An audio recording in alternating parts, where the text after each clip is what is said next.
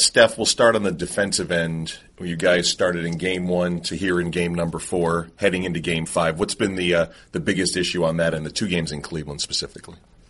Game 3 wasn't bad. I mean, they're obviously going to play better at home, make more shots just with the change of scenery. And we stayed pretty consistent over 48 minutes in Game 3 to give ourselves a chance to win down the stretch, which was big. Game 4, we watched the film. It was just, I'll call it lackadaisical on the defensive end. Just kind of sloppy on our communications and our switches, pick and roll coverages. And the known guys that are three-point shooters, we gave them way too many open looks. You can't just hope they miss. You have to actually try to make them miss. And we didn't do that from the start. And they fed off of that energy.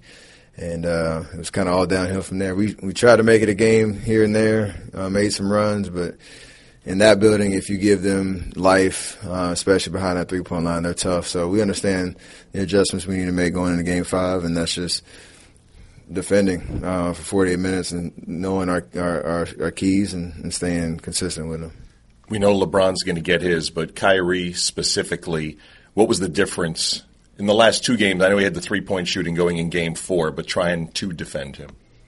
That was it. I think he's going to make tough shots because he's a great player. He's a great scorer. He has the ball in his hands a lot. He's so clever trying to create space with his dribble. If you just try to make him play in the crowd, shoot contested twos, and just wear on him for 48 minutes. He's capable of scoring. You can't get deflated if he does make tough shots. But we gave him, 3 or 4 just, wide open looks from 3, which he knocked down. Transition opportunities, we weren't able to slow him down. And then everybody else around him were playing well too. So you can't have both. That's what we gotta understand. Was it just an off night offensively for you and Clay? Was it something the Cavs did better? Were they allowed to be more physical with you? It was a little bit of both. I think we were taking the ball out the net, whether it was a make or from the free throw line, so we didn't create our tempo and our pace early in the game. They tried to change, I think, a couple pick and roll coverages to try to take me off of those opportunities, and then we did miss some open looks, which hopefully we'll make at home tomorrow. But just gotta stay aggressive and play with force, no matter what they try to do. That's been our key all year, and the way that the game started defensively, I think it impacted us on the other end, which can't happen.